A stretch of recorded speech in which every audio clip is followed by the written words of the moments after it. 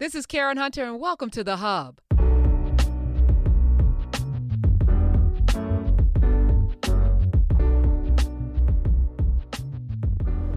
All right. Good morning, good afternoon, good evening, family, from wherever you are joining us. Welcome to the 76th edition of In Class with Carr, Dr. Gray Carr. Hi. Hi, 76. We're getting long in the tooth and just getting started at the same time. Let me tell you. So I know where we're going a little bit today because you sent me some stuff. But first, I've also been in a rabbit hole called Nubia, all for the last couple of days, and Nubia with a K, y'all. Just like narrative. It's liberating.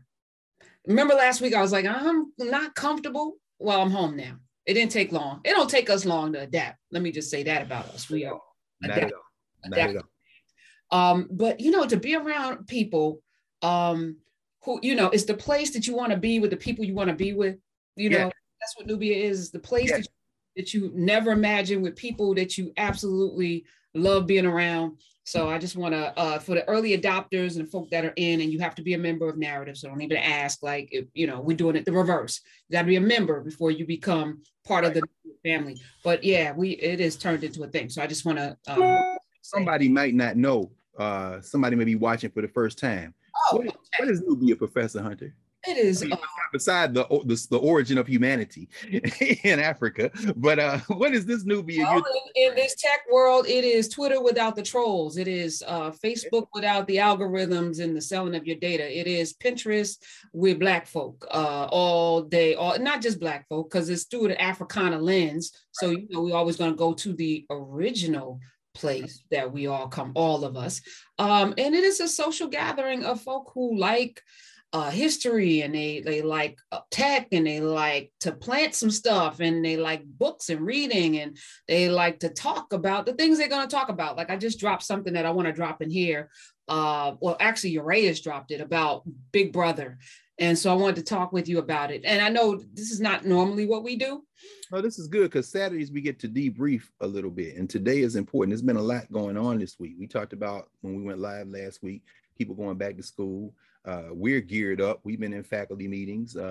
We start, I think we both start the undergraduates next week, right? Yeah. Next Thursday and Friday I start.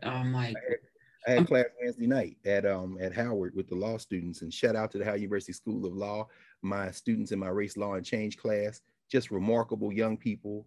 The only students sitting there who have been together for even a fraction of time were the third year law students who have been together for a semester and a couple of months, but every second year law student in there hadn't been on campus before. And the one else, I ran into two of first year law students as I was walking up to campus, and they were Howard undergraduates, and I hadn't seen them. And so when I came in the classroom, everybody's masked up and all this, I immediately, obviously we went around, everybody introduced themselves. I'm always greatly impressed. As I tell people all the time, the students at Howard Law School, most of them didn't go to HBCU's undergrad. And in fact, this is my first class in over a decade where every student in that class did not go to an HBCU undergrad. They're all from all over the country. And anyway, I don't get too deep in that. We talking about that. But the reason I bring it up, because I'm anxious to hear where we're going to go with Big Brother. I'm just mentioning it because in our conversation, we're feeling our way. And it was striking the fact that none of us have been inside a building at a university since then. And yesterday morning, Friday morning, I spent the morning with my dear friends and colleagues at Sankofa Freedom Academy in Philadelphia on Zoom. I was on Zoom. They were all together. Their students will be coming in the building next week in Philly for the first time in a year and a half. And the anxiety is real. And we saw Thursday, the faculty at Spelman told the administrators at Spelman, we are going to teach our classes. We sure are, remotely, because we don't trust, we're not clear about the protocols. And quite frankly, I'm going to tell you right now, I don't know that anybody who says they're clear about protocols and observing them, I'm going to put them a little bit adjacent to somebody who's in a fantasy. We are working this thing out day by day, Professor Hunter. And now you'll be returning to the Manhattan campus of, wait. No. Karen will be on Zoom, and her students will be on Zoom until further notice. And yeah, Delta, Lambda, Zeta, Beta, whatever. Yeah. Mm-mm. Lord have mercy. So anyway, I'm just saying, so Big Brother is real, and we are all encountering Big Brother. And yeah, I'm going to be remote as well. My Howard Law students, that class is small. It's intentionally small because we do a lot of intense work. We're reading the law. We're doing work. They do semester long. They work on research papers. There's a lot of back and forth. But we are playing it week by week because we know that all this thing could turn on a dime. But my big classes over in the undergraduates, yeah, we'll be doing those from the library. And by the library, I mean the library that we're talking from right now. One of our own creation. Let me just shout out all the educators. You Please. Guys, we raise a glass to y'all, colleagues. Shoot. Glass, kindergarten through the old folks. Come on. Classroom, no question. Especially those teaching the younger grades, because it must be like wrangling cats right now. Like I can't even imagine teaching little kids at this point. God bless everybody out there. I know a lot of parents are keeping their kids home. A lot of them sending their kids with much trepidation because you don't have options and choices. I just had a lengthy conversation with a woman who was just doing that with her 2 kids. And it's like, you have to put what's important first. And the health and my family, money will come and go. And I think as soon as many of us wake up to, we got to feed ourselves and we have to, have some creature comforts. We got to have a roof over our heads, but at what cost? And, some of us have put that first, all of the things, but I think we're learning really quickly that those things can come and go, and they mostly go. So what now? What kind of Okay. All right. So I watch a lot of television, and I know you're like, how do you watch so much TV? Well, because I know now, y'all. You see what I know the secret. You don't sleep. But anyway, because half the time when you say something, I'll be like, oh, that was like 4 a.m. And look, people don't know. That's what, anyway, let me not even do that. So I kind of figured out some of it. I sleep when there's no more time left on earth. What did Nas say? I never sleep because sleep is the cousin of death. Now, that don't mean you should not maintain your health, but some of us can go with a few less hours, and you one of those remarkable human beings, Professor Hunter. Go ahead. So you watch TV. It's not good. So I watched this thing called Big Brother. I watched it from the beginning, right? And it's remarkable, sitting in class with you every week and sometimes during the week, I'm reminded of how conditioned we are to just accepting things when we don't exist in that space, right? So for 22 seasons, Big Brother has had, about the Big Brother we all know, the television show. On CBS, yes. Yeah. Okay. So this is another. Okay. I'm taking us into frivolity today. Y'all just get over. No, that's not frivolous. I didn't even know it was still on. Exactly. It's still on. 23 seasons. All right, Dr. Carr, don't troll me. And everybody out there, don't troll me. So listen. I'm not trolling you. I'm learning. Look. Okay. You playing. Don't you see my pen? Every see y'all see when I look down, I'm writing something down. Go ahead. Please. So this season, for the first time, and this was the CBS chief executive ordered that every unscripted show has to be 50% Black, Indigenous, and people of color. This has never happened before. So I'm bringing this up because I really, wanted your opinion on it, but I find it fascinating. So for the first time ever, I've watched it in spite of there only being 1 or 2 Blacks a season. Got my feelings hurt always, room for the Black people. They always have to navigate and figure something out. Now it's a social game. You're in a house with people who aren't from your culture, and you have to navigate. This is what we do in the world, right? It's what we had to do in the corporate office and many of our universities. You navigate these spaces, right?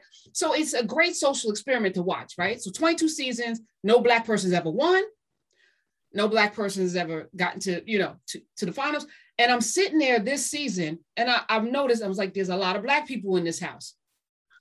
Almost day 1, they formed an alliance called the Cookout. The Cookout. And the goal was to get every single Black person to the point where this one lady, Tiffany, said, we got to take a white person with us as a pawn, so each of us got to pair up with a white person.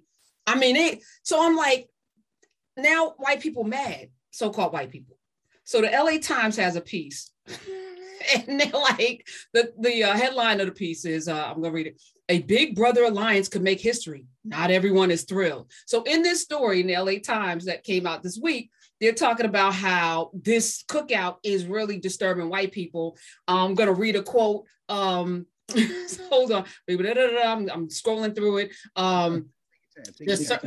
There's certainly a lot of racism expressed by the Big Brother fan over the years. So just so you know, backstory, there's been a lot of racism in the house, obviously, because when there's one or two blacks, you know how folk act, and you know, and you're living with them. So there's always comments about people's hair and cocoa butter and bull crap. And then it got even more egregious one season. And I even started watching it like overnight just to see what would happen because it was so crazy. But it's just, you know, somebody said in there, you know, if this were a group of white people doing this, CBS would shut it down immediately. And I'm like, hold up. Y'all do it every season. Every season. You do it in the world. That's all we live under is white alliances. That's right. So you're mad now that you get to see it play out. And I knew it was going to be a problem, Dr. Carr, because I was like, why? The problem is Black folk, we can't not talk about it, right? White folk never have to talk about it because they already know they're in an alliance. It's built in, it's baked in 400 years plus. They already know. So they don't have to say, let's have a group over here, call it the white power group, and ensure that we vote out all. So the Asian guy, one Asian guy was like, hey, all of the white guys have been voted out. Like he noticed it, like now we're like 4 or 5 weeks in, or he was like, hey, there are no white guys left. There'll be for the first time in history, he said, there'll be no white men on the jury for the first time in history. My goodness.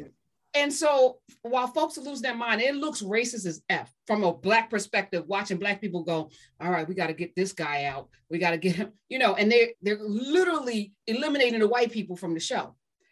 And I was like, I'm here for it, but I know that but this is what we experience all the time, right? Without it being spoken verbally. So I'm just, you know, I just wanted to bring that in and juxtapose it to Jeopardy, another frivolous thing, but you know, the white executive producer who then gave himself the job, as everybody's saying.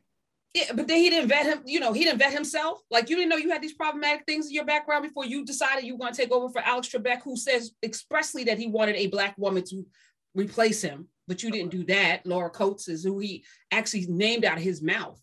He named her out of his mouth. Anyway, Alex Trebek before he died. Well, he's an employee, so he doesn't get any say.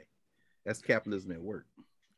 I just find it funny now that, you know, they do what they do and then it blows up. And now they're probably going to put a Black person in there like, here, Negroes, like, shut up. This is what you want. Help me, walk me through that a little bit, because I know that you kind of led one of the anchors in the campaign. I won't say campaign, it's the wrong word, in the attempt to generate some consensus and momentum to get our brother LeVar Burton in that chair. And the pushback against this Mr. Dabalina, Mr. Bob Dabalina, whatever his name is. I'm thinking about Dale, the Funky Hope of Samia, Mr. Babalina, Mr. Bob Dabalina. In other words, all y'all the same name. This is the normative for the white maleness. But what the pushback was to bring the woman in, was that a response? I'm trying to understand. I have no idea. Because she comes on the weekends. I'm trying once a month. What? No, so they got what's her name? But Balick, Blossom.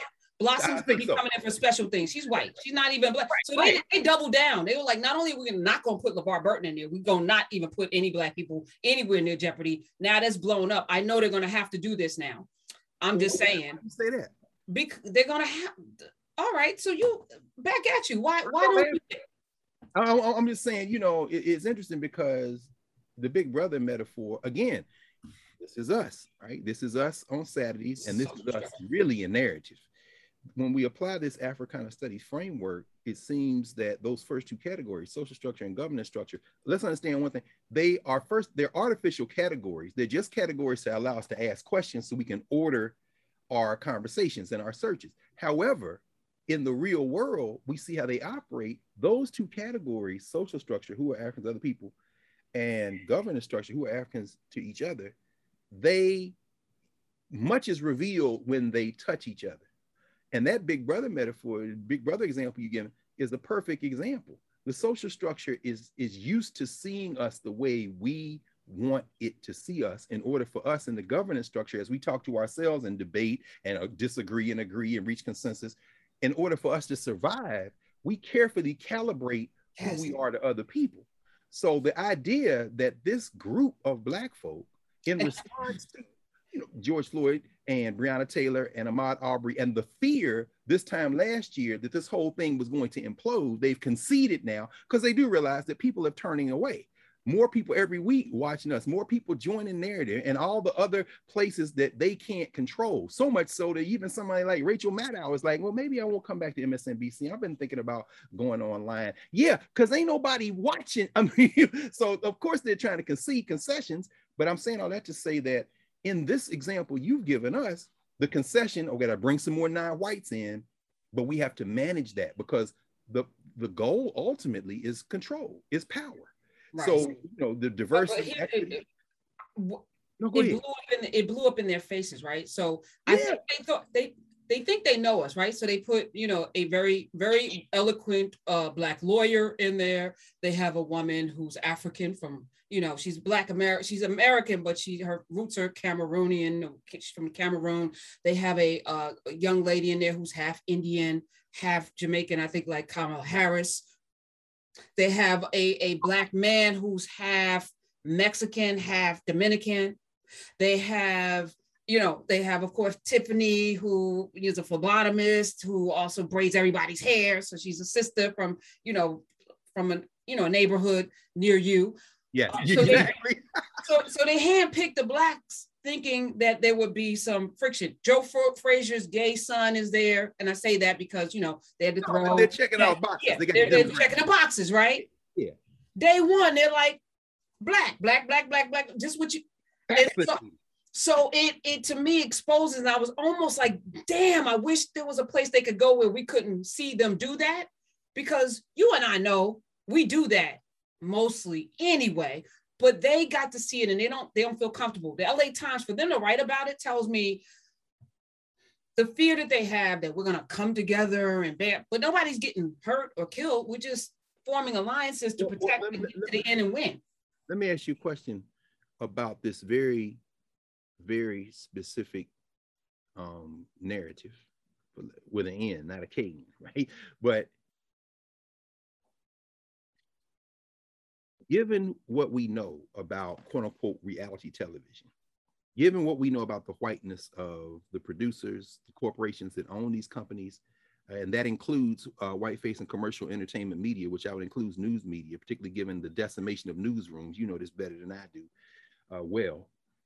So I would include the LA Times. In fact, I think is the Tribune, corporation, do they own the LA Times at this point? I know they own Boston. I know they rebought the Daily News, and I think they sold it again. Yeah, exactly. They've been, basically, y'all see what's going on while we're having these conversations. It's on the front page of today's Financial Times. Again, I read it every day on the front page of the Financial Times. You see the mergers and acquisitions. One of the big areas right now in the world that they're having this conversation about. What did Du Bois call them at the turn of the century? The white rulers of the world. The white rulers and shapers of the world. They're having conversations about futures. So one of the world's largest futures corporations is now trying to reacquire one of its spinoffs because they're now looking at what futures are. And of course, what do we see? We see the depression of oil and gas prices. Parenthetically, if you want to talk about Afghanistan, please understand that while people are here in the United States talking about Joe Biden and talking about Donald Trump, talking about what we didn't do. First of all, ain't no we, but Russia and China and Pakistan are moving, and they already were running Central Asia, but many of the countries that are Afghanistan are, some of them are former Soviet Socialist Republic, the United States of Russia, as you could call them. And of course, remember that Afghanistan in many ways is Russia's Vietnam. And for 10 years, since people don't talk about we, would you say we if you say we paid Osama bin Laden? But anyway, but the point is to keep Russia controlled back. But I'm saying that to say that. Pause here for a second, because the minerals, we talked about Osama bin Laden and we're talking about poppy fields. Yes. But it's the $1 trillion in minerals that would make, if there was peace there, Afghanistan one of the wealthiest nations in the world, because they're unique. I don't know. Go ahead. No. That's right. No. In fact, we tie all this together. The reason I bring up Afghanistan is so that we always, two things. Number two, that we always remember that you cannot rely on the propaganda machines, which include commercial news entertainment media, for your narrative, because you're absolutely right. Now the narrative they're pushing is the Taliban is going to suppress women's rights. Internally, That's a real concern and a real conversation. But understand that Sharia law, which isn't the law of the Quran, but basically the sayings of Muhammad, Islamic court judge decisions that go back time and time again. Again, I mentioned last week when we were live, the Arabic literature of Africa. This is a big book of sources on the Africans who wrote in Arabic, including Ahmed Baba, going all the way back to the 12th and 13th centuries in Western Sudan, Timbuktu, Gal. So it isn't just Arabs, it's people, but the so-called Sharia law is coming from, not from the book itself, but from interpretations. And there are interpretations that run the full gamut of Islam. If you go to Senegal, if you go to Mali, if you go to you will see among other traditions, something they call the Sufi tradition, which is a broad category, which talks about different people who have different interpretations of Islam. And much of that in Africa, Western Africa in particular, is shaped by the cultures of the African people who then embraced Islam. So when you start talking about women in Islam, that doesn't mean anything. You got to be much more specific. On the other end of the spectrum, you got those Shia, you got the Saudis, for example. Now, yeah, you're going to see some hardcore anti-woman stuff that they will use Islam to justify. Shoot, they damn near look like Amy Coney Barrett, who's on the Supreme Court. You know, that whole Handmaid's Tale narrative about them white Catholics that she comes out of. So don't get cute when we start talking about Islam and women. Okay, what about Christianity and women? You better go back and read your American history. In fact, don't even read it. Just go ask Amy Coney Barrett about that group that she came out of, them ultra-conservative Catholics. But anyway, I set out to say that when you say the Taliban, these people are religious converts. They got their way of knowing. They got their hardcore rigidity. And when they were in charge the last time, yeah, women can't drive. They can't go outside without a husband. And now they've been through occupation. They've been through occupation for 20 years at a cost of $1 trillion that could have gone to healthcare and education and making sure. But the United States dumped all our taxpayer money over there for 20 years. And now they are like, okay, they're gone, but they're looking over, and who is conducting exercises in the country right next door? The Russians, and they don't pull their tanks right up to the border to say, look, we run this, and y'all better loosen up on some of this gender stuff and this voting and all this other, because when they leave, we'll come back. Because remember, before they were there, we were there. In fact, they paid Osama bin Laden to run us out, but we're back now. And guess who's also over there? The Chinese. And guess one of the things that they're securing is the oil pipeline. This is where I'm going with this. So when you start talking about commodities like oil, China has a huge interest. They've already got the pipelines there. The Russians, not Soviet Union, the Russians are there. But oil is receding in terms of commodity value as these companies go to clean energy. Clean energy isn't just about global warming, although it needs to be and it should be. It's also about futures, which is where I'm going. And as you said, the one thing they're not making any more of are those precious metals and minerals. So when you open up the New York Times, or you look at MSNBC, or you read the Wall Street Journal, and they say, we have to work because the Taliban is sitting on precious minerals that the world needs. Okay, if you believe that, you're the same people who believe wrestling is real. You're now going for propaganda, because what they're saying is we have to surround the Taliban, whether it be the International Money Fund that announced they're not going to give any loans, whether it be the European Union and the United States saying they're about to pull their credit. See, always pay attention to when the so-called international community, capital I, capital C, that's shorthand for the white people. Europe, United States, and whoever they got with clients who are going to go along with them, like Japan, sometimes Brazil, is going to do it. When they say we're going to withdraw credit, what they're saying is we got to get a handle on this so we can keep those minerals coming, so we can keep whatever else we want out of there coming. And I'm saying that to say that when we look at narratives and we start debating using those same talking points, we are now completely away from the reality of what's really going on. Now we think about that in the context of Big Brother. The question I was going to ask you is, given the nature of these reality shows, given what we know, and again, you see, Professor Hunter, you talk and listen to and with people in those spheres every day, and have been doing it every day for years. So you understand this a lot more intimately than I do. I typically understand it through reading, listening to folk, and then a lot of times, particularly over the last maybe 10 years or so, because now it's been almost 30 years since I've been teaching, my former students who find their way into that. So a lot of those Black people they hire, because they realize they can't just keep running out white people now, the Hollywood agents, the people who work in some of them are my former students. And so unlike the people that you just described in Big Brother, they're not talking about the cookout in mixed company because they understand part of their survival mechanism relies on the secret. But I'm about to ask you this because what I get from them, and you can confirm or deny or try to complicate this, this is a question I'm gonna ask. How much of what we are seeing, what you just laid out, do you think is organic? And how much may be scripted to attract more eyeballs? Because as you're talking, I'm saying maybe I need to watch an episode of Big Brother, which is because these reality shows I don't know aren't they scripted? I mean, they are scripted. So two things yes, please. And I brought it up because again, I wanted a light entry. I didn't know what you were going to do with it, and of course, you never disappoint. You never disappoint. I was like, I'm not even going to tell him what I'm going to talk about. I'm coming with this frivolous thing and see what, and then you're going to bring it someplace deep. But for me, you got me reading George Jackson, Blood and in my eye. Yes. And I'm reading it like every day. I'm doing a page and letting it sit in my spirit because the depth and the brilliance of what he's saying. Again, he's speaking things that we can't talk about in mixed company. That's right. I slipped up almost this week on the radio and started talking about the brother's letter. And I was like, girl, what in the hell do you do? I had a whole ass conversation with myself live on the radio. What are you doing? While you were talking, your brain I was like, let me read. That's not what I mean. Hold up. I'm like, oh, shoot. So. Look, I'm not the only one laughing. He laughing at you too. Oh my God.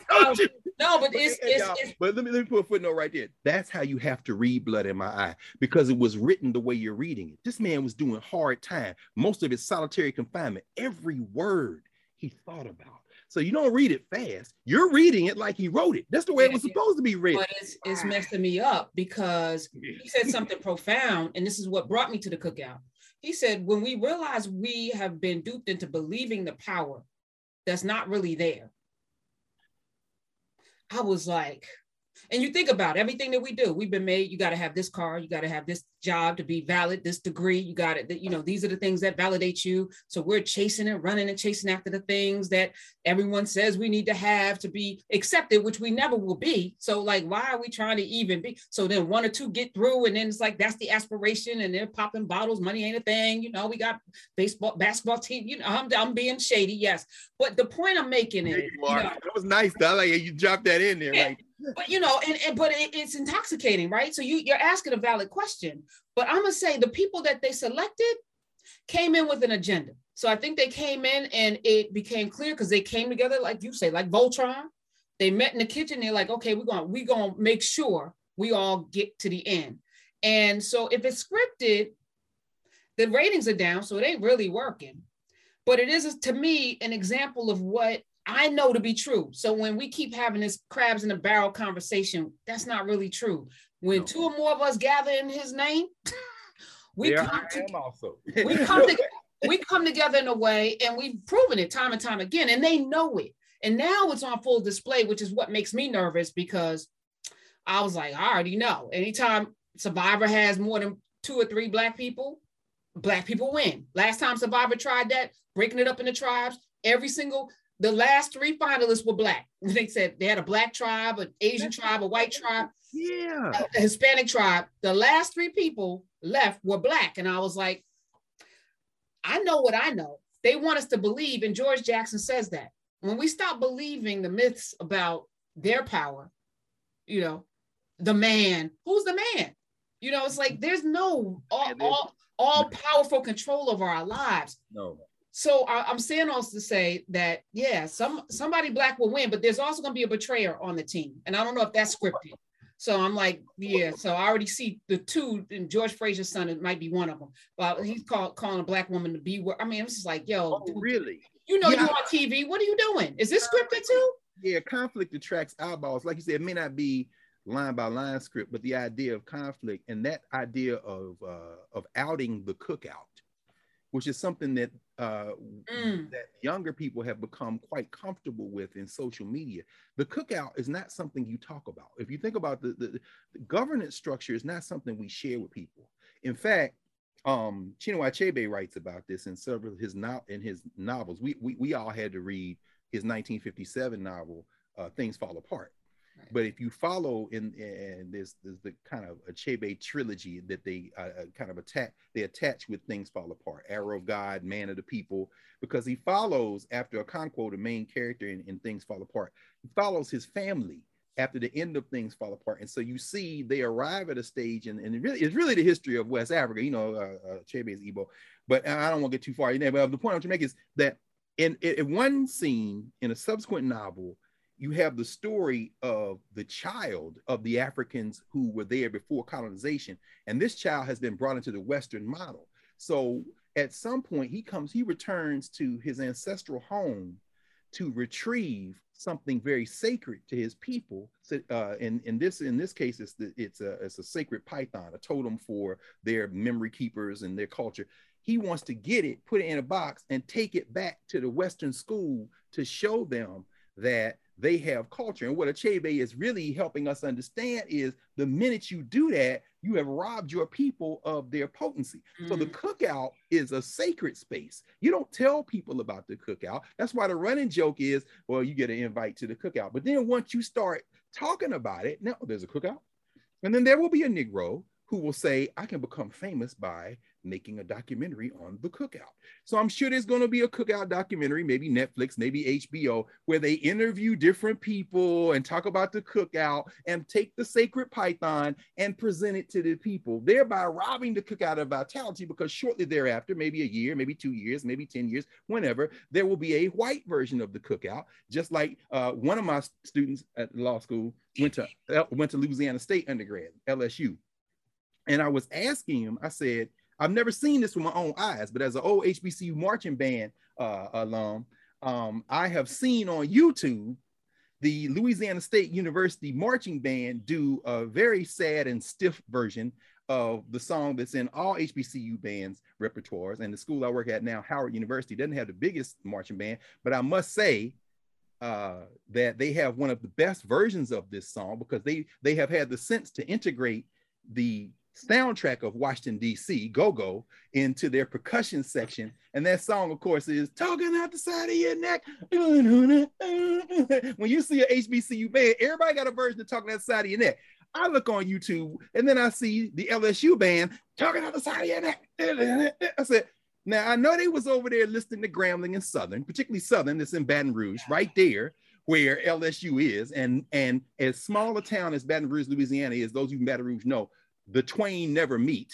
The LSU and Southern in the same little town, state, and they don't never meet. So I asked him, I said, have you seen that? He said, yeah, I can confirm. I've seen them do that. But I'm saying that will be the next iteration. There's going to be a white cookout, y'all. And there's going to be some Black producers on the show, because the gateway, the point of entry, is going to be the Black version of the cookout documentary or movie that is presented to Hollywood. And I think about our brother, Haile Gerima.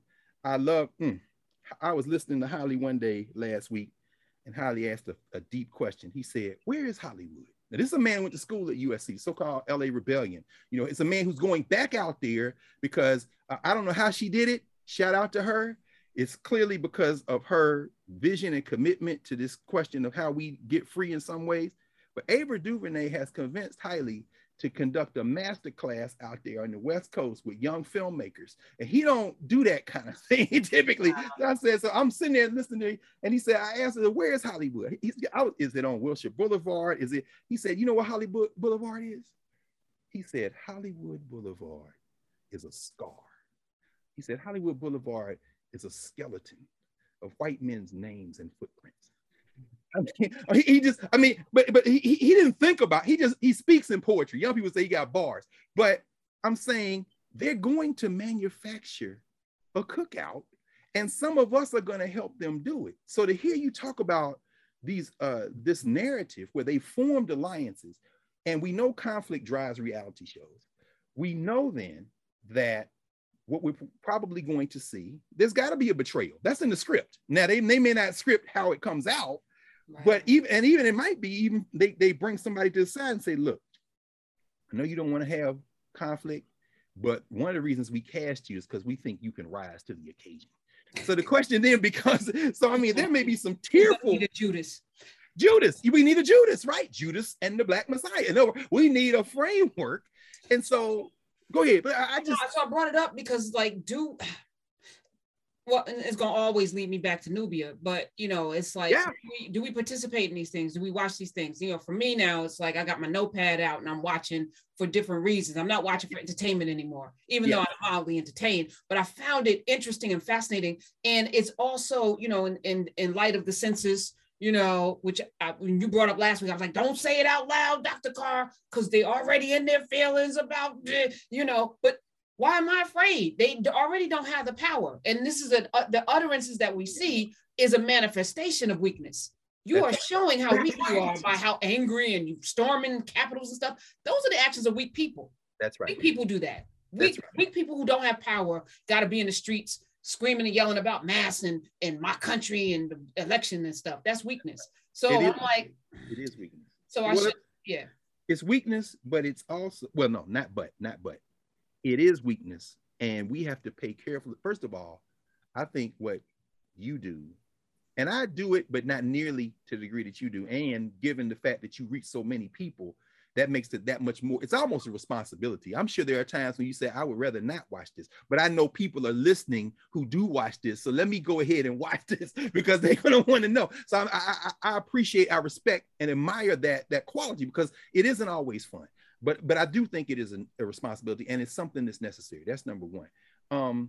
Number two, as you are doing it, and as all of us are doing it to some degree, we have to be mindful of the fact that if we don't have a place to stand, we won't know what to do once we've seen what it is. And so, as you say, you got people saying, you know, I'm not going to wear my mask. I'm not going to get vaccinated. It's my choice. It's freedom. And I'm sure that when the lawsuits are filed, that will work their way through the state courts. One of my former students, my man J.P. Howard, just got nominated by Biden to be on the DC Court of Appeals. And so very quietly, Biden is staffing the courts, and some of those people, many of them, which is why we got our money on Ketanji Brown Jackson to be the sister who they elevate to the Supreme Court from the United States Court of Appeals for the DC Circuit. You're seeing them begin to populate. But that's only possible because in the social structure, the frameworks for power, the political framework, electoral politics, the corporate framework, business, they are either allowing it to happen or not trying to prevent it.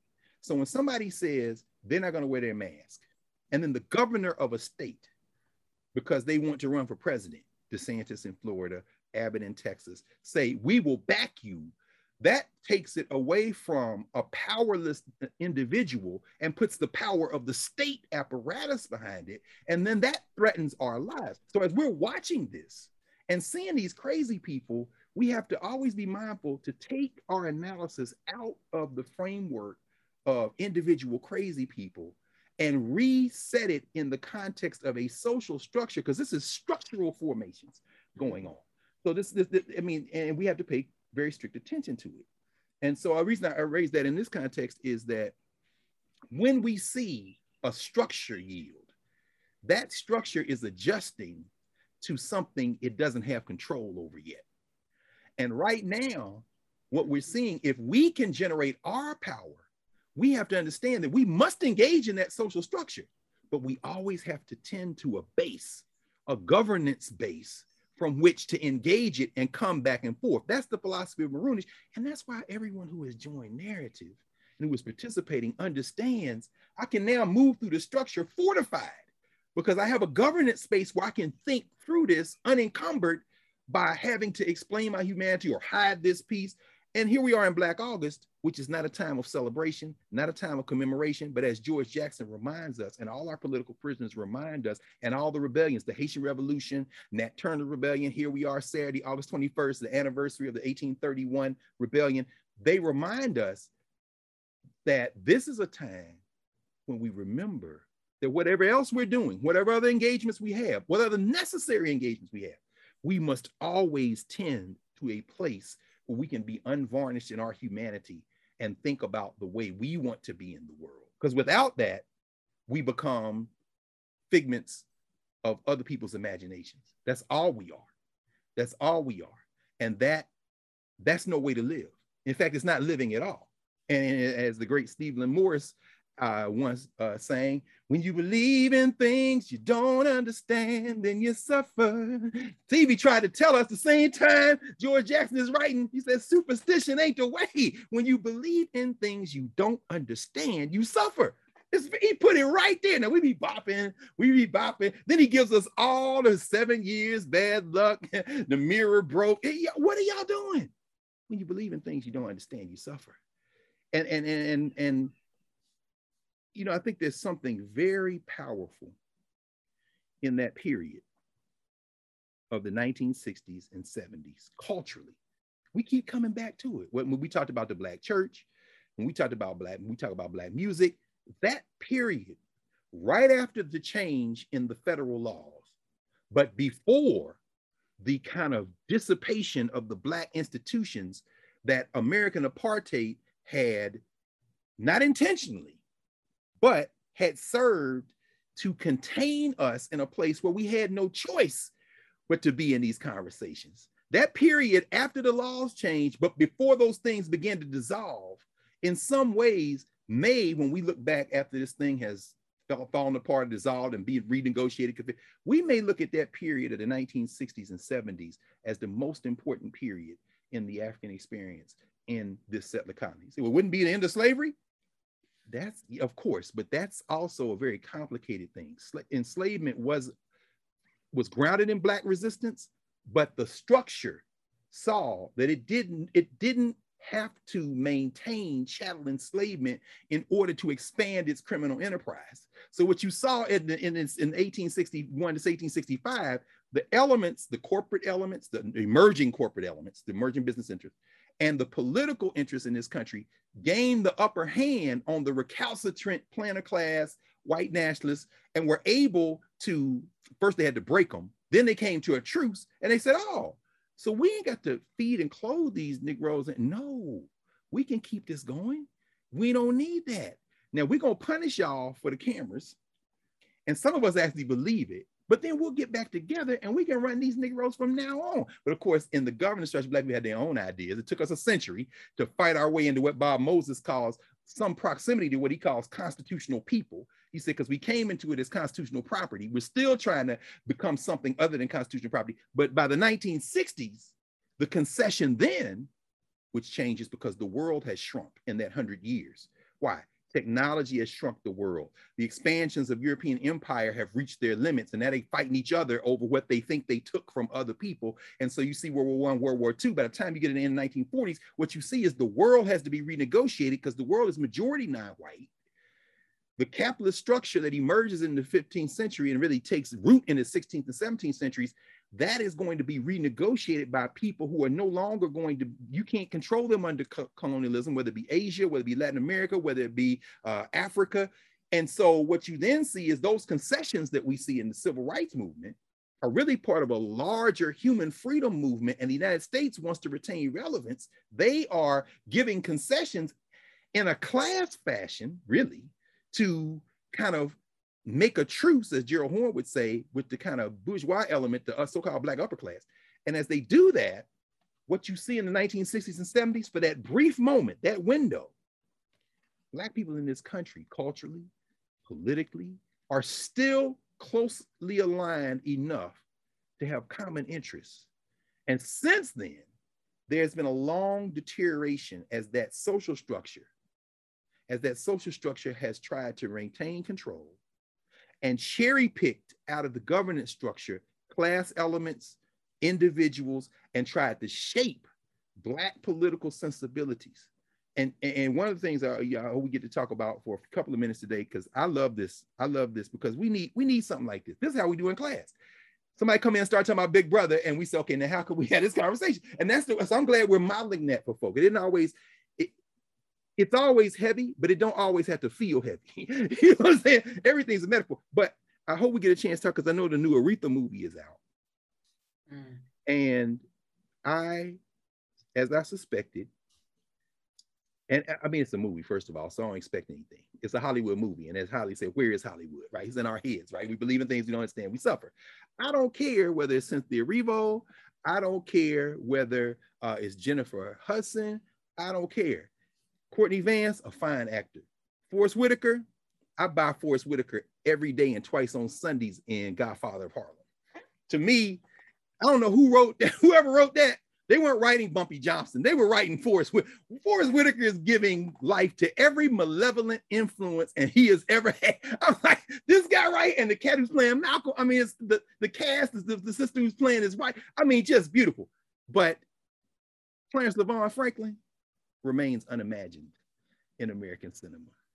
And if you, I mean, no, but I'm saying that 60s and 70s framework, you can't, they picked out of this governance structure Aretha Franklin songs. They didn't pick out Aretha Franklin. It's like, we want the music that makes us happy. We want the revenue that we get from the music that makes us happy. We want as little as possible of the governance structure. Even though until she took her last breath, Aretha Franklin was determined that you will not separate me from my community. And once again, they figured out a way to make this about conflict and romance and bristling against patriarchy. I don't know. Have you interviewed any of the folks, the cast? I know you probably got some teed up. No, I haven't. I haven't yet. I think I'm gonna have the director on next week. Oh, wonderful. Yeah, Black woman. I forgot her name. I apologize. Y'all can Google search it and then drop it. You know what? I read a couple of reviews. Really quickly. Go ahead. I read a couple of reviews. I'm trying to remember. She came to it from something very recent. And again, this is not a question, at least in my mind, of gender. I mean, opportunity is a beautiful thing for anyone. But again, as you say, you know, what's recent? Liesl Tommy, she's South African. Yeah, but she did something. Did she do something recently? Let me look. This is real time, y'all. So no. This is what we, and I'm sure there are people now who are going to put in the comments, and y'all smash that like button, because in the social structure we want the algorithm to just be destroyed. Do you see what she did? She's director of Broadway production of Danai Gurira's Eclipsed. She did that. She was nominated for a Tony for the best direction of a play, and this is her directorial debut in Respect. Her name, she's from Cape Town, South Africa, born during apartheid. Interesting. You know, there's a lot of commentary about folk from other places. I'm just going. No, you know what? Let me share with you so that another Haile Gerima gem. Sometimes I just go, man. I sit there and listen to Haile. Brilliant. He was talking about some of his early experiences. You know, Haile Gerima from Gondar, Ethiopia. His father. He's a theater man. He was a theater man. They did drama. I mean, like live actors, right? He came to the United States in the 60s to Chicago, then to California, moved into filmmaking. But he was telling me about the tensions that he experienced when he was approached by heavyweights who wanted to pull him into that, what Clyde Taylor calls the art culture complex, the Hollywood thing, the flashing lights, this kind of thing. Oh, we want you, we need. And every time along the line, as a young man who has all that stuff flashed in front of him, he would say, and this is a direct quote, because I like quoting for attribution. I mean, I can't wait till this memoir come out. I mean, this is, in fact, that's somebody we need to talk. We need to get him on the net. I mean, my God. Holly, he said, you know, I told him I would never cast, he said, a foreigner Black in a role where there should be a reminder Black. Come on, man. I mean, it's another gem. He dropped another, he dropped another, in other words, he said, if the role calls for a Jamaican, I want a Jamaican.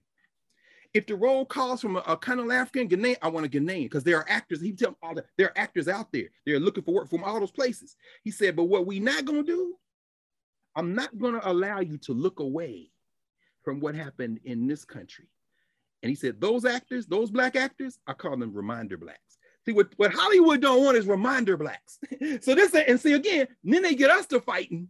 You know, oh, they taking roles away. No, y'all in the government structure don't fight about this. You didn't set this up. They don't want that. Why? Because there's something very uncontrollable, overflowing about a reminder black.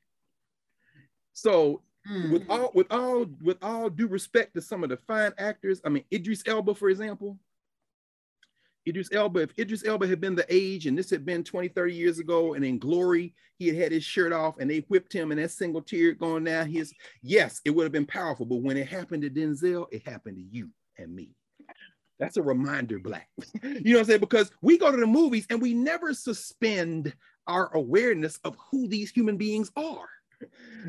In other words, you know, the sister Cynthia Erivo, she played Harriet Tubman, she played Aretha Franklin, got great chops. I mean, you know, great, but never forget if they had been whipping on a sister who was born in the United States. You know what I'm saying? So Jennifer Hudson, even listening to her, and look, sister is talented, incredible. The Aretha movie made me go back, get my DVD copy of Amazing Grace, and watch Aretha. Because see, yeah, oh yeah, I got it right here. I mean, I get the DVDs because I don't trust that one day they're gonna pull the master switch and turn all this off. So I got a DVD player. Oh, that Amazing Grace was one of the most incredible. And I did get to talk with Aretha's aunt. I got to talk with the director when that came out. Yeah, I'm not running to see this movie. I wasn't running. I mean, I know you'll have to see it because you got to talk about it, and you're going to talk to the director. I figured that I had to watch because again, we're teachers. Yeah. And rather than get into arguments, this is the clean glass. This is the clean glass of water, right? We always talk about the clean glass of water. Rather than argue, we just pour a clean glass of water. If you want to see Aretha Franklin, watch Amazing Grace. Because you're watching someone who is supremely talented, but you're also watching the community. You're watching James Cleveland on piano, which means that then took you all the way back, Gospel Workshop of America. Before that, now you're reaching back into something that you got to know something about that. I mean, I got all them albums over the Clara Ward singers and all them people. And then when C.L. Franklin walk in with Clara Ward, everybody know what that is. You know what I'm saying? But you can watch Forrest Whitaker and C.L. Franklin remains unimagined in American cinema. You got to see, you have to understand that, in fact, go get the Sam Cooke documentary. How C.L. Franklin and them are looking for Aretha when she's out there on tour. Where is she? Where? Why are you sniffing behind Sam Cooke? But it's difficult for Aretha Franklin, who was interviewed in the Sam Cooke documentary, to say, yeah, we was all in love with Sam Cooke. Why are you in love with Sam Cooke? In part because your daddy was Sam Cooke in the 1920s and 30s. You got to understand, when you see C.L. Franklin, this guy was, and I hate to use this phrase, but I'm using it to kind of put these things, he's a sex symbol in the pulpit. But he's narrated as a brute. The rumors persist. Was he the father of Aretha's look now? Look, let me see here. Let's just shut all that down right quick because I don't want even. No, the best things to do if you want to read about C.L. Franklin, get the main interview with him was done with a professor at Cornell. This guy is named Jeff Todd Titon, Titon. If you get the book, Give Us This Mountain. C.L. Franklin gives him a series of interviews that he then condenses and publishes in anticipation of a 2-volume work that has a lot of his sermons. But that's one book, and that's C.L. Franklin in his voice. But the other book you really want to get is Nick Salvatore's book, Singing in a Strange Land. This is C.L. Franklin, the Black Church and the Transformation of America. I mean, having read them both, and then not only that, C.L. Franklin has about 75 sermons that have been recorded and then produced. And he used to produce them and sell them through like black record labels. He was the biggest minister there was. And in fact, Aretha Franklin, when she sang at the inauguration of Barack Obama, presented the incoming president of the United States prior to coming out and singing with a set of her father's sermons. You got to understand. Now, in the social structure, Barack Obama is one of the great orators of our day. In the governance structure, he doesn't even get to come up on the pulpit and sit behind the preachers who could preach. But we understand, because that's who he is to the social structure. But to us, look, y'all go get C.L. Franklin. You can get all of them. I think I have just about all of them because over the years, I have a lot of the albums, but then they moved to CD. I got the CDs, and some of them out there, you can go on YouTube and just type in something like Satan goes to a prayer meeting. That's one of my favorites. You know, when he started, he said, C.L. Franklin say, when you see the devil at a prayer meeting, he rode somebody in. He starts that sermon. What does he say in the Gospel of Matthew? We find in the 4th chapter, beginning with the first verse, the following. You know, Jesus was led or guided by the Holy Spirit into the wilderness of the desert to be tempted. That is, tested by the devil. And he went without food or putting up for days and nights. And later he was hungry, and the tempter came to him and said, if you are the Son of God, command these stones to be made bread. But he replied, it had been written, man shall not live by bread alone. And so he goes on, and he's got this cadence. And then he goes on, and he says, you know, we talk about Satan in the modern sense as a concept or a metaphor. But let me assure you, Satan is real. And then you hear everybody say, and now he would build that up, never rushing it. Now imagine being Aretha. Imagine being Clarence. Imagine being Irma. Imagine the children week after week after week listening to Clarence LaVaughn Franklin out of Sunflower County, Mississippi. The same place Miss Fannie Lou Hamer and her husband, Pap Hamer, worked on that plantation.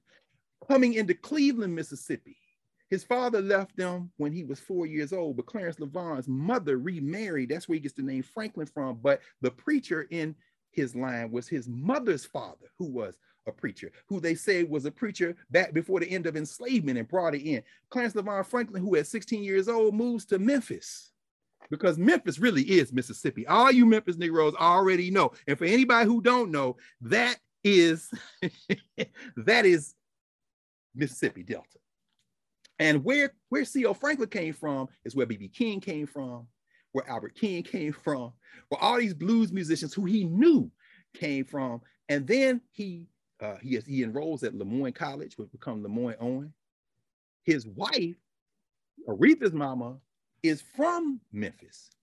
She went to Booker T. Washington High School. Again, when you pull on Aretha Franklin, you know who begins to fall out? All them people we talked about Robert Church and Ida Bell Wells. This is Memphis, the blackest city in America at the time. That's where he was an itinerant preacher, couldn't get enough at any one church, but then gets a pulpit. Then her mother leaves, goes to Buffalo. He goes to Buffalo with the family. They only stay there a little while till he gets a call to a church in Detroit, and that's Bethel, and that's where he spent the rest of his life. The great tragedy being the last 5 years of his life, he was in a coma because some cats tried to break in his house. They shot him twice. He was in a coma. The family moved him back to the house. Eventually, they had to take him back to the hospital, and he made transition in 1979. Jesse Jackson preached the eulogy because, as you read in the Give Us This Mountain, Jesse Jackson writes the introduction because C.L. Franklin preached Jesse Jackson's installation sermon in Chicago, because Clay Evans at Fellowship Missionary Baptist Church. What does Jesse Jackson say at the beginning of that book about C.L. Franklin? Again, I don't blame generations that say, Jesse Jackson, Al Sharpton. That is a phrase you should retire forever. We in the government structure, we had arguments about who is this and that and what people did or didn't do. But when you combine those two names, you have glossed over something that you will completely miss. And you'll go to a movie and think you know something about people, instead of just going in there, listening to the music, nodding your head, enjoying a scene or two, and then leaving, realizing that has nothing to do with reality. You know what I'm saying? But he said Clarence LaVaughn Franklin was the high priest of soul preaching. He was known as the rabbi, the learned one. He said, Jesse Jackson said, every minister in the country either imitated C.L. Franklin or tried to not imitate him. He called C.L. Franklin the most imitated soul preacher in history. And I'm gonna tell you, as a child, I knew that without knowing who C.L. Franklin was, because there's a station in Nashville, Tennessee. They don't play this anymore, like used, but those of you in the South know this. In fact, all over the country. It was a Clear Channel AM station called WLAC in Nashville. We talked about this before. They had white disc jockeys who sounded black. William Hulse Allen, the host man. I'm bringing it to you in Randy's record shop. I mean, they talking like, and you think they were black. At night, they played sermons.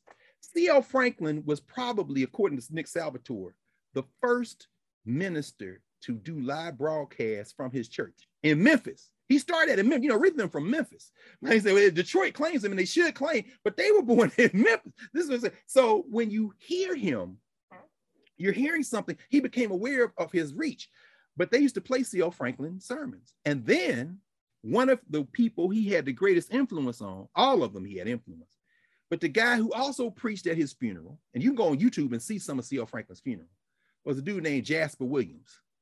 As a child, our favorite Jasper Williams sermon, they were playing it at 1, 2 o'clock in the morning, WLAC. We in the room with the lights off, listening to the AM radio low. So we gotta go to school next morning. But Jasper Williams get on there. I fell in love with a prostitute. He's taking a biblical story, but the tagline is he gets it from C.L. Franklin. And when you hear a preacher go into the cadence, my Lord, I said, oh Lord, my God. So I said, you don't go to a problem, you go through a problem. Lord, and C.L. Franklin, by the time he get to the last quarter of his sermon, he done taken it to that cadence, and then you hear the organ. He's gonna wrap it up with something like, Father, I stretch my hands to thee. He gonna wrap, and when you hear Aretha, you hear CL, who had been singing like that since he was a teenage boy. And I love Forest Whitaker, but brother, that's not your gift. I don't buy. First of all, you gotta have some kind of combination of bass and tremble in your spirit and your voice. I would rather hear you whisper as Bumpy Johnson in Godfather of Harlem. But what you can't do is preach like CL. You, my God. And it wasn't that C.L. Franklin's voice was so deep. He had pitch like Nat King Cole. He understood that much of preaching is cadence. He understood that sometimes you go up an octave and come down, but the power is in the whisper. You understand? Somebody knows what I'm talking about, that you bring in the people listening to you. My. And what Jesse Jackson said is everybody. And if you want to test that, it's different than Rakim in hip hop. Is there a before Rakim and an after Rakim? If the answer is yes, then you have your answer. Is there a before C.L. Franklin? And is there an after C.L. Franklin? And I thought about that because one of our responsibilities, isn't that something? C.L. Franklin, just imitating him brings a calmness in. Because what C.L. Franklin will force you to do, you got to listen. I didn't even, in fact, Professor Hunter, I'm going to stop talking about C.L. Franklin. We're going to reserve a long C.L. Franklin for narrative. You know why? Because C.L. Franklin, when I tell you that the Republic of New Africa met at New Bethel and the police had to shoot out there, that was the Henry brothers who recorded Malcolm X's message to the grassroots. C.L. Franklin knew all those guys. When Grace Lee Boggs and Jimmy Boggs created something called Kenya Days, listening with CLR James and them in Detroit, it was C.L. Franklin that put Africa on the map. It was C.L. Franklin that spearheaded the committee that raised the money to send Detroit's black congressman to the funeral, to the trial of Emmett Till, Charles Diggs. C.L. Franklin then raised the money to send him down there. It was C.L. Franklin that walked in Detroit in August 1963. And then at Cobo Hall, Dr. King gave a version of the I Have a Dream speech before he came to Washington, D.C. I got the album. Barry Gordy and them pressed it and put it out. When you listen to it, and unlike the D.C. I Have a Dream, Martin King mentions Emmett Till in the if you listen to the speech he gave in Detroit and the one he gave a few weeks later in D.C., it's the same speech with very few, because Black preachers don't never give a speech like that the first time that you heard it. No, they have been given, that's what the sermon, they have been given that speech. They have been given that sermon. The first time that sermon saw the light of day that we heard in so-called I Have a Dream speech, King tested it out in in Detroit, after marching through the streets of Detroit, arm in arm with Clarence LaVon Franklin. So you can't really get, so we're going to talk about, and get this book though, Stranger in a Strange Land. I just want to mention this to you all, because you say, well, who is Nick Salvatore? That's not the important thing. Let me just go to the acknowledgments. He says, I have been enormously enriched by the warmth, friendship, and generosity in many in the Franklin family. Irma Franklin, CL's oldest daughter, was enthusiastic about this book from the time we met, and that feeling deepened as we traversed together the complicated issues inherent in the relationship between the biographer and her subject and the subject's loved ones. Her sister Aretha did not sit for an interview. This is what David Ritz said of it. If you read this latest one, Respect, Ritz said, I pushed her to give. But see, Aretha took a lot of that stuff to the ancestral realm. But her family worked with Nick Salvatore. He says her autobiography, which appeared in late 1999, remains her account of her extraordinary family. This book came out between the first and the second autobiography of Aretha. She has been aware of my work, however, since my earliest visits to Detroit in 1998. Vaughn Franklin and his family were supportive and helpful, as was Carl Ethan Kelly. Brenda Colbert, a niece raised as a sister within the family, warmly welcomed me. They walked this dude through all the family in Detroit. So when you read this, this is the important thing, I'll stop here and say, we're going to save C.L. Franklin for narrative. The important thing to understand about C.L. Franklin is, just like Aretha and everybody else, when you see one of us in the social structure, it's not one of us. You see all of us. And what Nick Salvatore tells in this history is not just the biography of C.L. Franklin. He tells the history of Black institutions, the Black church, the Black music makers, the Black record companies, everything. Get to Detroit, the Great Migrations, all of that stuff. So when you turn on a movie and you see a guy with a hat on talking a little gruffy, now I know you can choose what to put in and put out, but that's why Jasper Williams, look, we ain't got to agree with Jasper Williams, and certainly he stood up over Aretha and said some stuff and went left and right and left again. But the reason Bill Clinton had to sit back there and take it while sitting next to Louis Farrakhan, because Aretha Franklin was never who you wanted to be when you just want to hear, you make me feel like a natural woman. She never let y'all cut her off from the governance structure. That's why she was beloved. That's why when Angela Davis was caught, she got on television and said, I will bail her out. I'll write the check. That's why she wrote the Panthers and said, I'm sorry, I can't come to your fundraiser signed, but I'm sending you a check signed Queen Mother of Soul. She didn't say Queen of Soul. That's y'all in Hollywood, wherever that is. She referred to herself as the Queen Mother of Soul. Queen Mother, that's a church title. You understand? You got the Mother's Board and then you got the Queen Mother. You understand? But anyway, but it's Black August, and I know we're going to wind this to a close. I did want to mention, because today is let me pause before we shift. I don't know if you want to say something about that. Oh, I just want to say thank you. Go ahead, take us to it. Today is August 21st. Yes. It's a special day in our history. Yes. And in fact, it's one that, say it again. I said Black August. This is because I never heard of the term until last week. So thank you. No. I'm like, Black August. How did I come today's year old just learning about Black August? Well, because we know that Black August is something that can't be co-opted. It can't be absorbed. And by co-opted, I don't even mean co-opted in the sense that it can be perverted. Black August isn't the cookout. Black August is impolite. Black August is the home of those reminder Blacks. So it's a reminder that Assata Shakur is in Cuba. It's a reminder that Jamil Al-Amin is still locked up for something that the case fell apart years ago. It's a reminder that everybody from Russell Maroon Schultz and all the people we talked about, all the people, Leonard Peltier, are still political prisoners in this country. and it's not polite to bring up America's dirty laundry. Yes, people love listening to Tupac Shakur, and they may be aware of Afeni Shakur, but then the minute you say Shakur, where'd that come from? That's the Shakur family, including Dr. Mutolo Shakur, still locked up. Oh no, I don't want. Could you just play Dr. Dre and Tupac again? I don't want to talk about.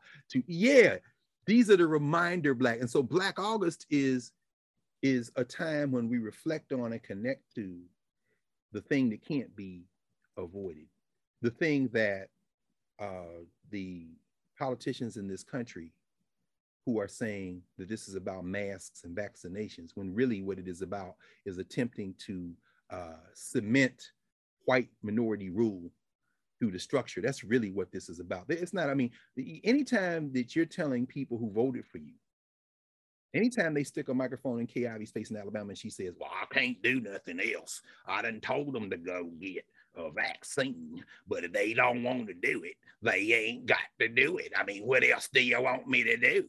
Well, you told them they didn't need to wear no mask. Now they all sick because you are willing to throw the people who voted for you overboard if it means you can retain power one more cycle. And whether it be DeSantis in Florida or Abbott in Texas or wherever, you're willing to sacrifice your own voters if it means you can retain power. But the problem we have is that logic is premised on attempting, it would be like trying to stop the sun from coming up tomorrow or stop the tides from coming in. What is happening is you're about to be overwhelmed, not in terms of your politics necessarily, but in terms of the way you view the world, because you've built your whole worldview on the idea that your identity is the thing that you must defend and protect, even though we all know that that's a proxy for crass things like power, political power, economic power. I'm saying that to say that in Black August, those who have worked the hardest to destroy that myth are the ones that you realize you can't negotiate with, you can't appeal to, you can't pay off, you can't offer them. There's no amount of money you can offer them, no kind of help. So therefore, you must drop all pretenses and fight them. You must attack them. You must destroy them. You must imprison them. You must kill them. Dr. King, we'd like to, no. Well, what plan? I'm just, no, war is wrong. Yeah, and the Vietnam, okay, this guy got to be killed. In other words, you can't talk to him. The guy can't be, so he's got to be killed. Well, it was a conspiracy? Of course it was a conspiracy, but don't think of conspiracy like everybody meeting in a room. Sometimes conspiracy is setting the circumstances. Sometimes conspiracy is, let's say James Earl Ray killed Martin Luther King Jr., although, you know, that's in Reed Claw Pepper's work, even Judge Joe Brown, who sat over even Dexter King, Coretta Scott King before she passed away. Let's just say that he did do it. There were no police in surveillance of King and everything moving at the Lorraine Motel? Of course there were. There are no records of what you didn't know. Well, we can't find the record. Right. So don't think of conspiracy like they all got together and say, Ray, you go up there and then we'll have another sniper. No, you don't need that. All you need is the police, state, federal, and local to say, we're going to go take a lunch break. Crap. Whoa, what happened? What happened? Y'all been watching this man. You could tell us what he ordered for breakfast. And somehow in a little window, you wasn't watching. Just like y'all pulled them cops out the Audubon Ballroom in February 1965 and Malcolm went down. You could put it on the trigger people, but you could have stopped it like Gil Scott-Heron said. If they can track these people after it happens, did you ever ask yourself why they couldn't stop them before it happened? So the whole point is they worry about it. Anyway, so I'm saying that to say that if you can't make a deal with people, you put the stick on them. And Black August, you couldn't make a deal with Jean-Jacques Dessalines. We talked about that extensively. He tried to make a deal with Toussaint. He made the mistake of listening to you. He died in prison. After that, to this day, you can't make a deal with the Haitians. You keep trying to prop up. You got the guy now who is the prime minister of Haiti. We talked about that. He was the one who was in charge of the 2010 earthquake relief. He was also in charge of the cholera outbreak, and now he's the prime minister. He failed twice. So you gave him the job again, and here come the earthquake. Why? Because you need that man. But you couldn't compromise with the people of Haiti. You couldn't compromise with Jean-Jacques Dessalines, with Henri Christophe. So you just basically have to take them out. What we talk about today, and I guess this is 190 years from the dates, August the 21st through the 23rd, 1831, when Nat Turner and his his fellow enslaved Africans. And there's so many books you can deal with on this, but they set out to free themselves. And on August the 21st, anyway, and we want to talk, in fact, we might do Nat Turner narrative too, but I'm just gonna give a quick thumbnail because what I want to mention for a few minutes is what happens after Nat Turner. We know the name.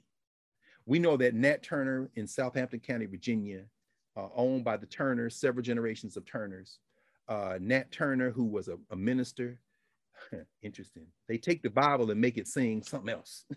You understand? Nat Turner, who his father and mother said that you were born for a special thing. You have a special gift. In fact, I would encourage people to go back and rewatch, if you haven't watched it, Nate Parker's Birth of a Nation, the film. And more importantly, get the companion volume. They did a book. Nate Parker surrounded that film with scholars. Please say that. Please. Yeah. I mean, you know what I'm saying? Say something about that. No, I mean, I'm one of the few people that, you know, and there was a lot of controversy, and we get distracted so easily, you know, whether C.L. Franklin's, you know, proclivities or what have you. This is about reclaiming our history. Yes. Let's not get distracted by the things that they want us to be distracted. They did not want us to see that film. Nope. I watched that film. I encourage people to go see it. Nate Parker, I want to say Nate Turner. How about that? There's scenes in there to this day, you know, the force feeding and I mean, all of the visions. Go ahead, Carm. No. Please help me because in that film, first of all, we know there are multiple points of entry. That's why Haile Gerima and Ava DuVernay are making films. They understand that some people are not gonna pick up a book first. But if that's what you're gonna watch, in fact, I was listening to. I'm sorry to interrupt, but just pick back up on the scholarship because that's what's missing. Yeah, well, that's what's missing. So I'm gonna pop out. Right. But that's right. No. Yeah. Okay. Very good. All I was gonna say is that when you look at when you watch Birth of a Nation, there isn't a scene in there that isn't informed by research. Even the beginning, the forest scenes when he's got the people in the blue, you think, oh, this is great. No, read the book, read the companion book. Look at the role of indigo and blue in Africana ways of knowing and African spiritual systems. Look at the juxtaposition of colors. Even look at how it's lighted. When you pull on Birth of a Nation, you know what's gonna fall out? Bush Mama, Child of Resistance. What is that? Those are early Haile Gerima films. You got to understand the history of cinema to understand that even how you light Black people, a great deal of that comes from Black filmmakers in the late 60s, early 70s, who are not Hollywood filmmakers. But anyway, when you read the companion book to Birth of a Nation, you get essays, short essays explaining what's going on in the film and how you have to pay attention to the details. And we will do a long one in narrative on that, because when the film came out, I too was very, you know, like, well, yeah, you gotta see this film. People say, you know what? And I said, you know what? Here's the problem. Let's have a conversation about all of it in the governance category. But what we're not gonna do is have this conversation in the social structure category, because we've got open enemies who want to play politics with something. And when you look at the end of the day, this shouldn't see the light of day. How did this get made? Okay, let's take it. Who is let's? Again, conspiracies ain't everybody in the same room. It's a mindset. People on the same team who never met each other, but the team they on is stop it. The secret alliances that they naturally have that they never have to talk about. Exactly. It ain't, like I say, it ain't even a secret. It's in our face, but we can't see it. And then we jump in and say, yeah, I agree. See? All right, no problem. But guess what? Y'all just got to be mad. Or better yet, don't be mad. Let's have the discussion in Nubia. We had discussions, but let's have a discussion in Nubia. So come on, join narrative. Come on, Nubia. We had a discussion. So yes, Birth of a Nation is fascinating because, you know, if that's your point of entry and you see Gabrielle Union going up in that house and you see those Black people, including those brothers and sisters out there powerless to stop what's about to happen. And then it happens and she comes out and they put their arms over. Come on, sis. I'm thinking, y'all gonna keep listening to these other people who will crucify you before look at you. And you're gonna make common cause after seeing something like that. I'm gonna stop short of saying something's wrong with you and say, come on, drink a clean glass of water, because clearly you gotta have your system fleshed out. Ain't nothing wrong with you. It's what you've been eating. You know what I'm saying? What have you been consuming that would have you not understand the poignancy of that moment, that violence? So Nat Turner grew up with, and of course we see that in the film. We see his mother, grandmother, and understand that according to the family history, Nat Turner's mother's line, they were Africans, continental Africans. You see that in the film, but when you read the confession, and there's only one document that attests to be what Nat Turner thought about anything, and that's the Confession of Nat Turner. But the guy who took it down, a white lawyer, Thomas Gray, rushed it out into print to capitalize on Nat Turner's name to go make money. So there's no way to verify whether what was written was fully Nat Turner, what part is Nat Turner, what part is Thomas Gray trying to pump this up like this savage dude, or some people. In fact, there are a number of books on Nat Turner. I only pulled a couple of them today. There's one, the most recent one, let me see, Nat Allmendinger. Oh yeah, here's one that just came out. This is an interesting guy. Christopher Tomlins is a law professor at Berkeley. He wrote a book called In the Matter of Nat Turner. It's very interesting, In the Matter of Nat Turner, and a speculative history. And this is what happens. Again, I'm here for all the writing, all the scholarship. I'm going to read it. I'm going to think about it. But we have to have our own. That's why we have a Black Classic Press. That's why we have a Third World Press. Yeah, I mean, it's great. I mean, I had to buy this at Princeton University Press, even though Princeton at one time was a place where if I was Black or you were Black, Professor Hunter, the only way we got there was we were the enslaved Africans of the white Southerners who came to go to school there. So I'm saying there's nothing Princeton can do to change its history, especially when it loves its history. Yes, it's going to interrogate its history. Yes, it's going to say, but what it's not going to do is shut down, give all the assets to the HBCUs. Why? Because it still reinforces the idea that it can be redeemed. It can't be redeemed in terms of the foundation. Now, can it go forward and do some great things? Are people there doing great things? Absolutely. But what we're not going to do is continue to not have a place where we can interact with it, but not go to it like, this is my place. I live here. That means you ain't got no home. You're unhoused if your whole identity is wrapped around these institutions. You can't change their foundations, nor do they want you to, because they just want to bring you in and give you a cap and gown. So understand. So in the matter of Nat Turner, one of the things Tomlins talks about is maybe Gray, who took the confession, identified, because he says he did, although he also says, I looked at him and the blood ran cold in my veins. Maybe he identified him with him at some points and tried to humanize him. First of all, Nat Turner was a human being. He did not need humanization. So there are those, and most of these books say too, that Nat Turner was forgotten about. And again, we'll talk about him more in narrative, but the idea that Nat Turner and his band of Africans, in the context of rebellions that began in this country, not in 1619, but in the 1520s, my man Sam Livingston down in Morehouse College talks about the fact those Africans that the Spanish brought over here, South Carolina, and then Florida, those Africans revolted immediately, almost a century before 1619, and got away from them Spanish. And some of their children and their descendants are still around somewhere because they got away. So 1619 is not a number that we should. 1619 is valuable in some ways because it reinforces the idea of British America. So in some way, it don't really retell the story. You saying us too? No, the story of resistance is the story of Nat Turner. And so from those early rebellions, and then rebellions in the 18th century, New York, the rebellion, Stono Rebellion in South Carolina, 1739. Nat Turner is born about a week after Gabriel Prosser in South Carolina, and Richmond, Virginia, is executed. So they almost touch. He's born in 1800. Nat Turner is born in 1800. Denmark Vesey, Nat Turner was born October the 2nd. And no, actually, I'm sorry. I got that exactly backward. Nat Turner was born October the 2nd, 1800. I think it was October the 10th, 1800. Gabriel Prosser is executed. So for about a week, they breathe the same air. Virginia is really the epicenter of a lot of this resistance. And to this day, which is where I really want to go with this. I'm not going to get too deep into it. He grows up, his mother, nurturing him, father escapes. I mean, he gets away. We don't know what happens to his father, but he's raised by those women and by the women and men on the plantation. By the time he reaches the age of maturity, he is known as a young man with gifts.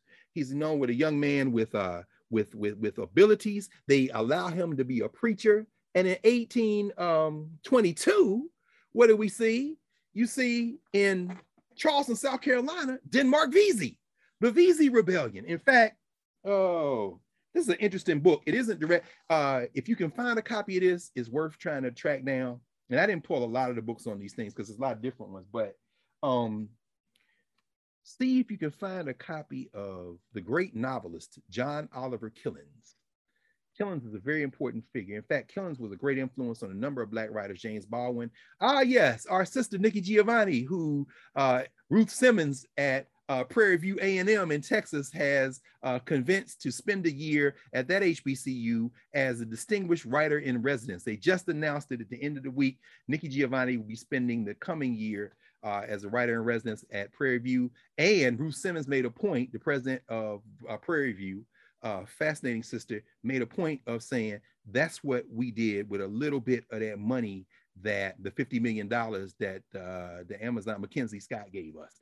In other words, see, I kind of trust it when you see somebody say, we got the money, we're gonna go get Nikki G now. You know, some of these Negroes don't know what they're doing with the money. Oh, by the way, they're not. Anyway, that's a whole nother situation. But yes, the point I'm making is that John Killens was the edited something called The Trial Record of Denmark Vesey. It's a little book, not a well-known book, but you see some of this kind. Denmark Vesey, when they put them on trial, y'all go look up a cat named Peter the Informer. We'll have to talk about that another day. I mean, you always got some narcs in a situation. Nat Turner's just in his 20s when that goes down, 1822. This is a book called Denmark Vesey's Garden, Slavery and Memory in the Cradle of the Confederacy. It talks about how these things are remembered. Remember, our fifth category in our conceptual categories is movement and memory. How did or do Africans remember these things? How do we remember Denmark Vesey? How do we remember Nat Turner? How do we remember the Stono Rebellion or Point Coupee? When you heard Garrick Faria last week talk about Point Coupee, there was a huge rebellion of enslaved Africans, maybe the largest one in Point Coupee, Louisiana. And so all this is going on and they're terrified in America. You got to watch these Negroes. In fact, Thomas Jefferson, writing from Virginia, said, we have in slavery, we have the wolf by the ears. Meaning what? We have to hold the wolf. So we got to hold the wolf. We can't let go of the wolf, but if we let go of the wolf, it's going to tear our throat out. We've got the wolf by the ear. Slavery is impossible. You can't control the wolf and you can't let the wolf go. So the rising tension, by the time you get to 1831, that's 2 years after this, brother.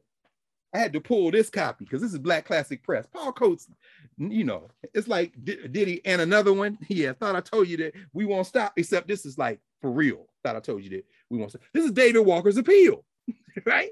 I don't know if you said that. David Walker's Appeal, my man James Turner, longtime head of the Africana Studies Center at Cornell University, the great James Turner. David Walker's Appeal comes out in 1829. That's 2 years before Nat Turner. In fact, this is Peter Hinks' book, To Awake My Afflicted Brethren. Peter Hinks writes a book called Awake My Afflicted Brethren, David Walker and the Problem of Antebellum Slave Resistance, which is an excellent treatment of the situation around David Walker. But if you want David Walker, you should just read David Walker. I mean, first, and then read the other books. So Nat Turner in Virginia comes of age at a time when people are terrified. They're terrified that these Africans cannot be contained. So by the time you get, but by the end of the 1820s, he's beginning to have visions and dreams. He sees drops of blood on the corn. This is 1825, 26. He's seeing black angels fighting white angels in his dreams. He sees hieroglyphic characters. That's what he says in the confession. I saw these different scripts. And when you look at the film, Birth of a Nation, you see those images. These aren't like, what is he doing? Get the book. You need the key. There's nothing in that movie that wasn't thought about before. So it's not random colors, random symbols, random images. He packed a lot. That's why they had the companion book. You almost had to have a curriculum for the book. But then we arguing about, well, I don't know, Penn State. Hey. When you believe in things you don't understand, you suffer. So watch the movie, get the book, had a conversation. So anyway, by the time you get to 1831, a couple of years later, what you see is Nat Turner is ready to move. He's going to have a rebellion. He wanted to have the thing set off July 4th, 1831. It's going to be Independence Day. But he got sick. They postponed it. That's why they postponed it to August 21st. Now, for the rest of what happened between the 21st and the 23rd, we'll go to narrative. Because I don't want to, I want to go to what happened after. David Allmendinger has written the latest book. This is Breen's book, To Purge This Land with Blood. I thought I had a few. For those of you who want like young people in particular, Kyle Baker, the great cartoonist, black cartoonist, did a whole thing called Nat Turner. It's a graphic novel. You can get that for young people or middle school people if you want. There are children's books. Terry Bisson that did Thunder from the Mountain, he did one. It's back in the back. I didn't pull it. If you want to get more recent, here is David Allmendinger's book, Nat Turner and the Rising in Southampton County. This is important. But all of these books, which is where they missed the boat, all these books say that people weren't talking about Nat Turner except in some obscure corners of Black history. They weren't talking about him until this book came out. And you know which one I'm about to tell you about. We about to talk about. Not even talk about. I'm just going to show it to you and keep going because I ain't really got nothing to say about this book. Good. William Styron's book, The Confessions of Nat Turner. This was the novel that Styron did where he basically tries to reshape the idea of Nat Turner. It's fictional. This is 1967, his first printing. So 66 and then 67. Here's William Styron, go call himself reinventing Nat Turner. That's cool. In fact, rather than getting an argument about who he thought he was, we let the ancestors speak because some Black people got together. These brothers, William Styron's Nat Turner, 10 Black writers respond. And so they roasted Styron. Lerone Bennett, Alvin Poussaint, Vincent Harding, John Oliver Killens is in here. Ernest Kaiser, Charles Hamilton, Mike Thelwell. The editor, our man, your Hunter University colleague, John Henry Clark. You know what I'm saying? You got, look, Lerone Bennett wrote an essay called Nat's Last White Man. Vincent Harding, You've Taken My Nat and Gone. John Oliver Killens, The Confessions of Willie Styron. He goes on. And that reminds me, actually, I was introduced to Kerry James Marshall, who we talked about Charles White. I remember going into the National Art Gallery and the brothers are checking bags. And that's when they told me, hey, man, you got to go up in the tower. What? Yeah, man, it's a brother up there, Bad Brothers exhibit, Kerry James Marshall. So he said, you know, this is what happens. Black people working all these jobs and you go past them to the director of the museum thinking you're gonna learn something. You better stop there to cats to check your bags because they in there every day. You should never be surprised how much they know. In fact, go read Ralph Ellison's essay, The Little Man at Chiraw Station. He said the people who know the most about opera at the Met are the cats that move all the scenery all day, every day. Y'all out here trying to look at the critics. You better go listen to these because they done heard every aria that's been sung in this building over the last 30 years, and they'll tell you who the best is. Anyway, so I get off the elevator. I go up in the tower, as they call it, at the art gallery. There are very few living artists who exhibit up there. Marshall was, I think, only the second living person, first Black. Theaster Gates was the second. I went up there, get off the elevator. I'm looking, they had the black and white sketches first. Then you go into big rooms and you got like the huge wall size joints that he does.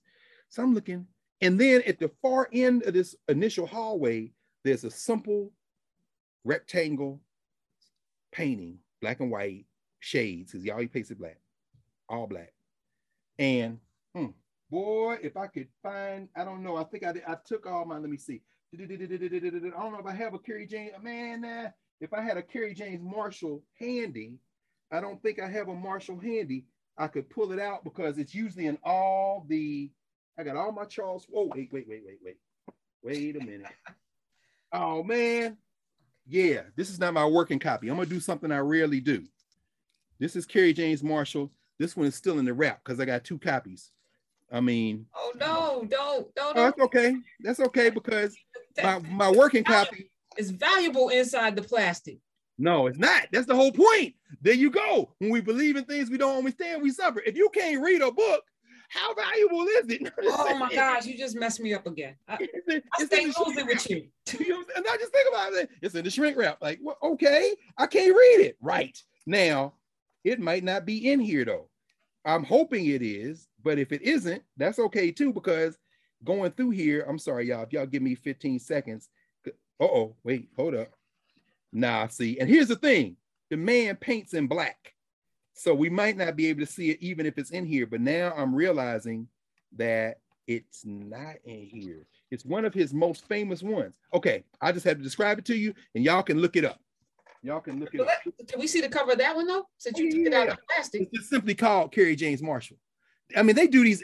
Here's the thing about art books. Once they do a first run, they usually don't do. This is a more recent one called Kerry James Marshall History of Painting. I mean, I have them all. The catalog you want to get is the one called Mastery, M-A-S-T-R-Y. See, I usually keep, because Charles White and Kerry James Marshall were so close, but I moved all my Kerry James Marshalls because there's a little one. Oh, man. Anyway, that's going to bother me. I know it is. Come on back. Come on back. Yeah, I'm not, because, I started looking for it. They're all over there. They're probably about maybe a dozen or so, including the overseas, the European catalogs. But anyway, here's the thing. You guys have to imagine or look it up. Look up this painting by Kerry James Marshall. It's a black man standing with a tunic, and then there's a bed behind him, and there's a body with no head, and in his hand is the head of a white man.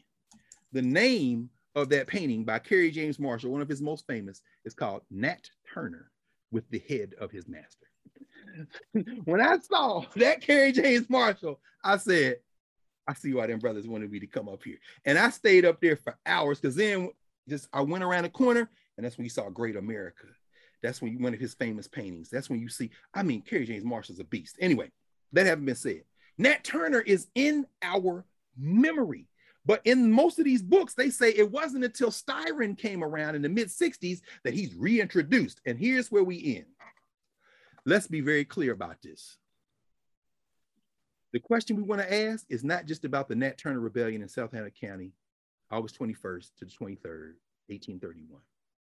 Because what white people used that to do is kill a bunch of black people who had nothing to do with it. What they use that to do is to accuse, say, we got to pass these laws. In other words, think about that in the way we're thinking about now. If somebody black had done what this white man did a couple of days ago, driving up to the Library of Congress and Capitol talking about he gonna blow stuff up. Oh, here's our chance. Let's go pass every law in the world, because it wasn't one white man, it was all the blacks. In other words, this is the thing that they do. They use the Nat Turner Rebellion to push all kind of laws, to brutalize black people. And all of these books will say there's no record of Nat Turner's family. They argue about his mother's name. Was it Nancy? Was his grandmother really from Africa? Was his mother, did he have a son? And maybe his name was Rhetoric. We're not sure. But where would you go? That's social structure people arguing. Here in Lewis Gates, somebody asked a question to him on the root.com years ago. Did Nat Turner have children? And his response was, well, there's some people who say that they're the grandchildren of Nat Turner, but their father's birth certificate doesn't line up. I'm thinking to myself, Professor Gates, brilliant, hardworking Professor Gates, you really are going to go to the archives to track down what black people said? No problem, go with God, brother. It's like that documentary on the Black church. A lot of money spent, a lot of conversations had, but oh Lord, my God, you didn't quite get the spirit. Oh, the spirit of the Black church. So then I'm going to the governance structure. This is from the Negro History Bulletin, volume 27, number 4, January 1964, a death notice for Miss Lucy May Turner. There she goes. Let me see if I get it where you can. I see. Ken. Yeah, keep moving. There we go. Ken of Nat Turner. Nat Turner. There she is. Ken of Nat Turner? Lucy May Turner? Who is this lady? Miss Lucy May Turner, MISS, East St. Louis, Illinois. 3125 Virginia Place, East St. Louis. Gentlemen, Miss Emma Jean Wilson writes this letter, and we'll close with this. Oh, you know what? Why don't we stop? We have to stop. Yes, we do. So why don't we pause, and next week we will put, see you playing. It's not in his hand. The body ain't there, only the head. That's it. See, in your mind, how you remember I'm saying things, and I always remember it in black and white. because the start, and the thing about Kerry James Marshall, he always got like that Frankenstein looking thing, that spark on their foreheads, that electricity going. When you see that thing in real life, he got the axe, the blood is there, and that's what Nat Turner represent. Oh, that's beautiful. So we got to stop here because I know we got to stop. But here's the thing. Next week, let's talk about Lucy Turner, because Nat Turner had a family. And Nat Turner's family goes through the history of our people, everything from the 1917 riot in East St. Louis where Josephine Baker came out. Lucy Turner and her sister lived there with their mama. But we're gonna go. This story takes us right to the day. I'm gonna pause there. Stop. All right. Listen. We'll pick up Lucy Turner next week. Y'all gotta come back. I'm digesting this the way the blood in my eye. All of this is the same to me. And I'm so grateful that we have this time. Also, get on Narrative if you haven't joined. It's your only entryway to be a part of Nubia. So you got to be a part of Narrative to be a part of Nubia. And this is our space, right? So, and there's a whole on Narrative, a celebration of Rashidi. So like, thank you, Dr. Carr, as well, and his family for, for allowing that. Just say one or two words about this brother again, please. Rodolfo Rashidi, one of the great world travelers, great historians. If you want to get one of his books, maybe get African Presence in Early Asia. He made transition in Kemet a couple of weeks ago, thanks to our brother Tony Browder. And thank you, Urias. Urias is really helping us get this thing together. Tony Browder has informed us, along with the family, that his body, he's back here in the United States. They're going to have his ritual soon. But look up Rashidi. In fact, come to Narrative. He's beautifully curated. And he's written a lot. I'm rereading now his Ivan Van Sertima papers, which is he was very close to Ivan Van Sertima. So that's very important. So thank you. Thank you. I mean, thank everybody who's part of it, because it couldn't happen without the people that 5 on it that you talked about so many lessons ago with George Washington, not George Washington covered. Oh my goodness, why am I blanking right now? Carter G. Woodson. Carter Woodson, no question. And how the kids funded everything that he was doing. This is what we got to do so that we're not asking those questions about, are they using us? And our ancestors, in fact, I'm looking over your left shoulder. Who is that looking at us saying, I'm counting on you? Ida B. Wells. No, this brother. Oh, where? Which one do you talk about? Over your left shoulder. I'm looking at you in the face. We're reversed, so I'm like, okay. Right. So I'm pointing over there. All right, tell me, who? I see the brother in the picture frame with the sunglasses. Oh, my grandfather. That's what I'm talking about. I figured that was what sweeper, my grandfather, right? Yes. Ashe. He looking like, what y'all gonna do? That man looking at y'all. Yeah. He looking at me. I'm like, bruh. He looking at me like, you slacking. I'm like, hey man, I'm on it, bruh. I'm doing what I can do. Let me just say thank you again, Dr. Carr. I'm so grateful. And everyone hit the like buttons, because we need to shake up all, like Dick Gregory said, we got to be agitators, because we don't want to walk around with no dirty drawers. No dirty draw. Love you. Love you too. I'll see you. I'm going to see you in a minute. See you in the streets. Yes, see you in a minute. Sir. All right. Bye.